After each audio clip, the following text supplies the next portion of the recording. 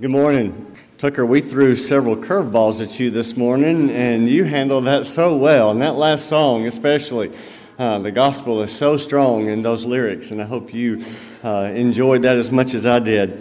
I do want to call your attention to the front page of the bulletin. We've got a wonderful opportunity for everyone to be a part of. We call it Holiday Hope. For years we called it Winter Harvest, and Holiday Hope is probably a better name for it. And this is a wonderful opportunity to bless children who otherwise would not have much of a Christmas. Really what's happened through the years with our working with Cox Middle School, the staff there, they know the children who really need help. And so the names that we have, and they're listed in our family center, be during our coffee time, you can pick one up. These are the children who really need some help and an opportunity for us as God's people to step in and do that. It's all anonymous, and it's a wonderful blessing, and you'll want to be a part of that. And we're doing it kind of early. Some of that was because of the school schedule, trying to get that to the parents and all in a timely way. After Thanksgiving, kind of looking ahead, we'll be talking about our homeless outreach, Christmas Eve, Christmas Day, and then the day after. And again, that's also a wonderful opportunity. We always see folks who are asking for help, people on the side of the road. We wonder, is that a good way to give money and help? We know this event is a great way. We're going to have more details. We'll share that again after Thanksgiving. But keep both of those in your hearts, in your prayers, and we want you to be involved in that. Open your Bibles to Joshua chapter 6. We're going to continue our study in the book of Joshua. I need to say a word of thanks. Your words of encouragement and your emails, your comments, thank you so much for that. That means a lot. I love this church and your love for the Word, and hopefully as we are walking through this wonderful book, we are learning much. I put on the outline the following statement to begin to consider. Spiritual transformation involves learning to break through the barriers the enemy puts in the way to keep you from living the abundant life in Jesus Christ. Jesus said in John 10:10, "I came that you may have life and have it abundantly." But the first part of that statement, that verse, makes that statement even more significant, because just before that, he said, "The thief comes only to steal, kill, and destroy." What a contrast. So in our study, we've come to a moment, Joshua chapter 6. It's what our children remember well, adults do also. But what I want us to see this morning is this is a moment of breakthrough faith. Look at the text with you. It's on the screen, or you may read it from your own Bible. Joshua chapter 6, we're going to begin in verse 8. And notice the details as we walk through these verses. "And just as Joshua had commanded the people, the 7 priests bearing the 7 trumpets of ram's horns before the Lord went forward, blowing the trumpets, with the ark of the covenant of the Lord following them.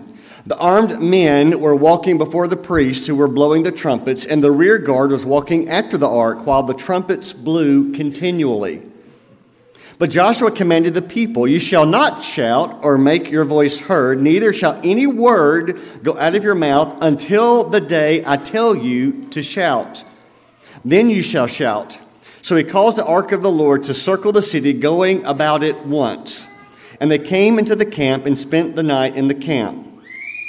Then Joshua rose early in the morning, and the priests took up the ark of the Lord. And the 7 priests bearing the 7 trumpets of the ram's horns before the ark of the Lord walked on, and they blew the trumpets continually. And the armed men were walking before them, and the rear guard was walking after the ark of the Lord, while the trumpets blew continually. And the second day they marched around the city once and returned into the camp. So they did for 6 days. On the 7th day, they rose early at the dawn of the day and marched around the city in the same manner 7 times. It was only on that day that they marched around the city 7 times. And at the 7th time, when the priests had blown the trumpets, Joshua said to the people, 'Shout, for the Lord has given you the city.' And then to verse 20, so the people shouted, and the trumpets were blown. And as soon as all the people heard the sound of the trumpet, the people shouted with great shout, and the wall fell down flat, so that the people went up into the city, every man straight before him, and they captured the city. The story of Jericho is about God's people finding themselves before an unscalable wall. They are taking the land God promised them, but step one, and it's a big one, is to take the city of Jericho, and it involves this huge wall. Now, the reality is that we all have walls of resistance working against us today. We shared this as we started our study in Joshua. I want to remind you of Ephesians 6, verse 12. Look how Paul describes our situation.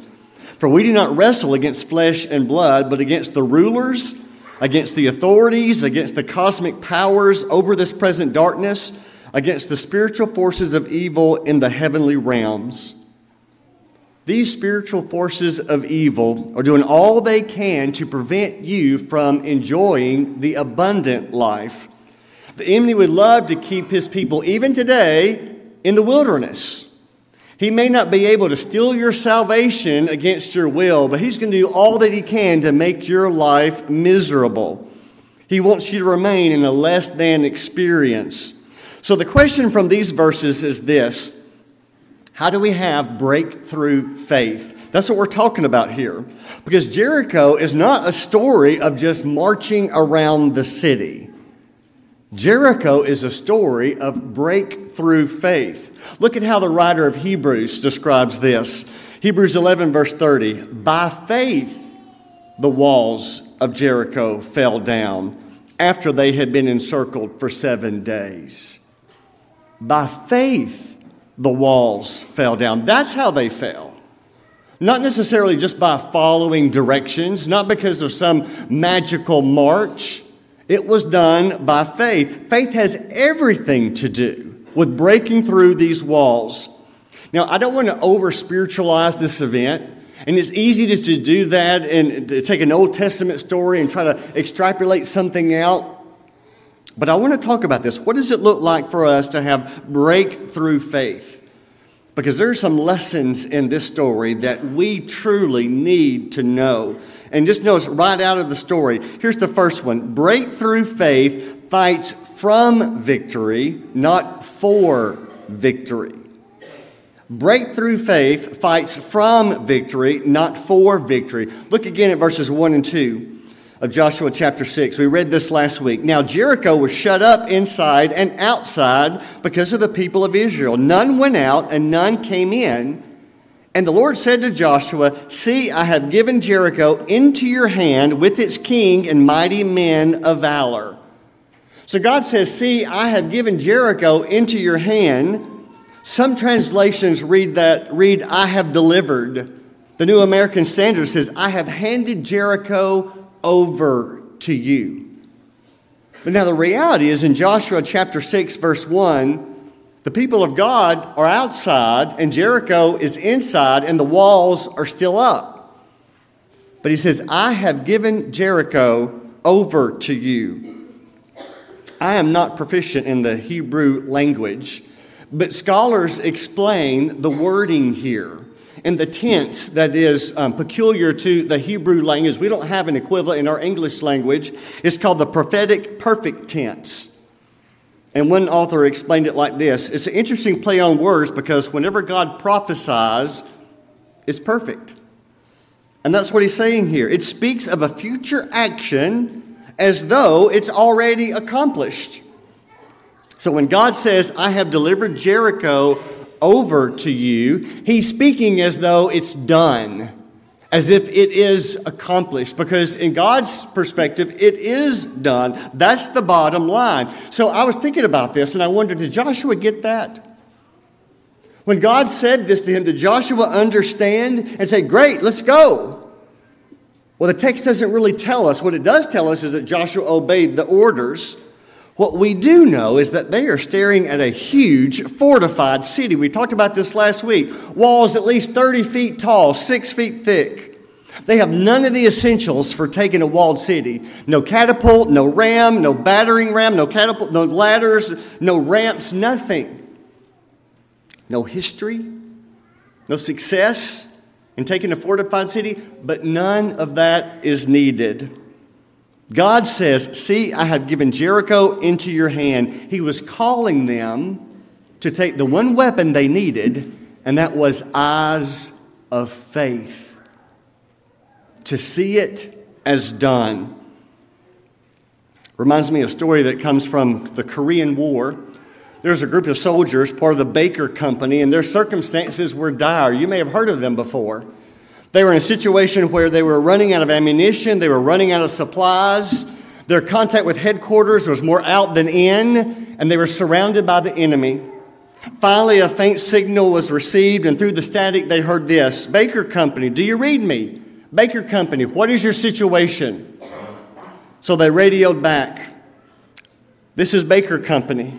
The enemy is to the east of us, the enemy is to the west of us, the enemy is to the south of us, and the enemy is to the north of us. And then after a pause, they said this: and we're not going to let them escape now. That's not unlike what Joshua and the people of God are facing. This fortified city was before them, and behind them was the Jordan. There was no going back. They could only march forward. And God says, perfect. Now march. Would you have believed if you had been in that audience, in that group, hearing those words? Because faith fights from victory, not for victory. Faith is seeing things from God's perspective. And folks, that's hard. It is not automatic. It is something I think we have to strive for. Now, God has them march around the city for 7 days before the walls fall. But again, there is more to this story than just marching orders. I want to make sure that we get this. Did you notice the order? That the armed guards are in the front. Then the 7 priests blowing the trumpets follow them. Then the Ark of the Covenant. Now more armed guards follow them. And then everyone else is following behind that entourage. What's the significance of the Ark and why is it in the front? We studied that before, Joshua chapter 3. The Ark represented the very presence of God. On the top of the Ark was the mercy seat of God. So he was leading this whole march. He was the one out front. And we know that if God is in the front, if he is leading, he will be victorious. So they're declaring ownership before the city is even overthrown. Something else to notice in here. Did anyone hear the number 7 as you read through this story? I think I counted 16 times. 7 priests, 7 trumpets, 7 days, 7 times around the 7th day. What's the significance of the number 7 in Hebrew numerology? Have you studied that before? Do you remember? That means divinity. It means completion. God is telling them, when I'm leading, when I'm in front, when you're following me, the victory is sure. It is complete. It is guaranteed. Can we have that kind of faith today? Is this just one of those stories that we read about in the Old Testament and think, well, that was neat for them then, but I don't know that we're supposed to have that now? I would say that not only can we have that now, I would say we must have that kind of breakthrough faith even now. Faith is when you begin to speak and act as though what you see by faith is true. It's a given. Picture this. I wonder if those marching around the city looked silly to the people inside. I wonder if they felt silly. As they're marching around following the entourage at the beginning, they're making their way around we don't know. The text doesn't say us that. I can't help but think it looked pretty silly to the inhabitants of Jericho watching this thing. What are they doing? What are they doing? Just march around once and they go back home? And they come back the next day and they go back home? And the 3rd day and the 4th day and the 5th day? It had to look silly. But then we're not to be looking at this story from Jericho's perspective. We are to look at this story from God's perspective. And there's so many applications here. See, that's why your standard of right and wrong comes from God. And it's crystal clear. even though the world keeps changing the lines of what's right and wrong and what's acceptable. That's why your understanding of money and material things is different, because you see it with eyes of faith. It's all God's anyway. The world doesn't see it that way. That's why you don't speak truth because you've got somebody witnessing and watching you, or because you've sworn an oath to tell the truth. You tell the truth because Jesus said, let your yes be yes and your no be no. That's why you don't deal with conflict the way the rest of the world does, being quick to judge, quick to take to court, quick to get even. They deserve it. They might deserve it. But you remember Jesus said, think differently, act differently, respond differently. He says, go the second mile, turn the other cheek, give them even more than they're demanding. Jesus said, forgive. Truthfully, from the world's perspective, every single one of those looks silly. I would even say absurd. Why would you respond that way? But from God's perspective, you're right on target. This march around the city was really more of a victory parade. It was more of a confession of faith. And that brings us to the second insight I want us to see. Breakthrough faith sees obedience as a victory parade more than a funeral procession. Let me explain what I mean by this. This idea of marching around the city as a victory parade puts a whole new spin on obedience. It's not just God says so, so I must do it. It's understanding by eyes of faith.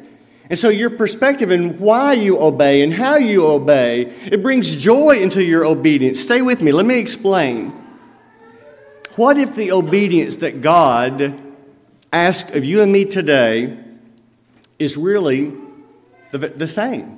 A victory parade.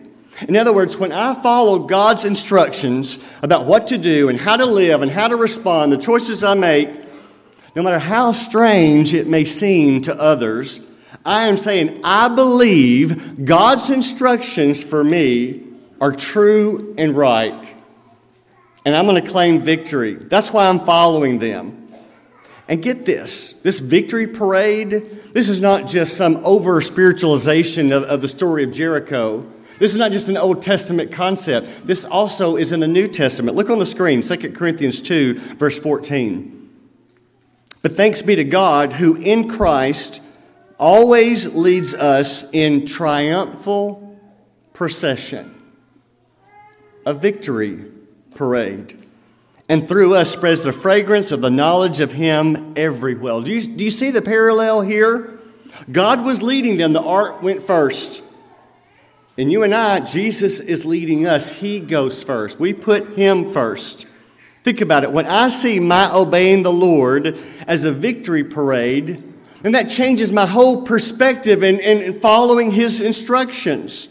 No longer am I approaching obedience with drudgery.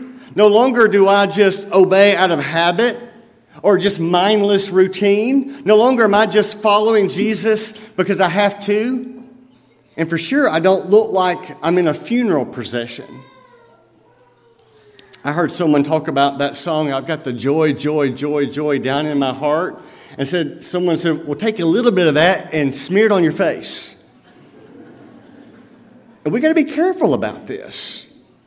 If we're God's people and we're obeying the Lord, but we look miserable like we're out in the wilderness, why would anybody want to follow us? Why would anybody want to hear the gospel? Why is that good news? But when I understand God's way is not trying to make me weird or peculiar, it's the best way. Now, it may be weird. It may be peculiar. It may look silly. It may look absurd to others. But when I believe it in faith, it becomes my victory parade. Life in Jesus brings hope and joy and peace and all that is good. That's what He's promised us. Now, to be clear, there is death involved. So we talk about a funeral procession, there is death. There's dying to self. There's dying to your own will. But this breakthrough faith allows me to acknowledge His way is best. That's why I obey Him. My obedience is putting him at the front of the line. My obedience is submitting to his lordship. I want him as my Savior. I need him as my Lord. I need him to tell me the way. Tell me how to march. And I'm going to march in a victory parade. When I come to see obedience as a victory parade, especially more than a funeral procession, I see everything in a whole new way. Let me give you a couple of examples. Sacrificial giving is no longer a burden. It's no longer rote. It's no longer just necessary. It becomes a joy. Instead of moral purity being a drudgery or losing out or feeling like you're being punished, it becomes a victory parade. Instead of loving my enemies as a burden, it becomes my victory parade. In the most dire circumstances, I can have joy knowing I'm obeying the Lord. Now, from the world's perspective, so many of our choices, our thinking, our actions, no doubt, look silly. They look absurd. They look strange. But can we admit that everything about this march looks strange? Can we just say that? I know it's in Scripture, but just reading through this, why, think about it, why is this gold box leading the way? Why are the religious priests up at the front blowing trumpets? What good does that do? And what about this marching in consecutive days and then 7 times on the 7th day? Where's the logic in that? Where's the brilliance in warfare in that? It's not there. But this world doesn't get anything about following Jesus. This world doesn't understand who he is, why he came, and the life he calls us to. And why should it? If they don't get it, they don't understand. The world doesn't blame you for getting revenge because everybody else is getting revenge. That's what's normal. That's logical. But Jesus says, you forgive. You think the world cares if you cut corners like everybody else? Doubt it. They probably expect that from you. But if you look around and in an instant, you look around the world and you see it's in a mess. Their lack of standards, their ever-changing standards, it is a mess. But you say, no thanks. I see my obedience to God's marching orders. That is my victory parade. We're just following instructions to claim the abundant life Jesus has given us. And again, this is not just Old Testament thinking. Thanks be to God who in Christ always leads us in triumphal procession. And keep reading the next part. And through us spreads the fragrance of the knowledge of him everywhere. As long as God is leading you, you're going to be in this triumphal procession. People cannot help but take note. How can you do these things with a smile on your face? With a spring in your step?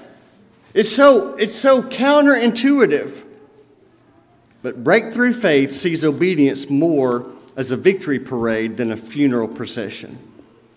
And that brings me to the last one. Breakthrough faith allows us to get value out of God's Word.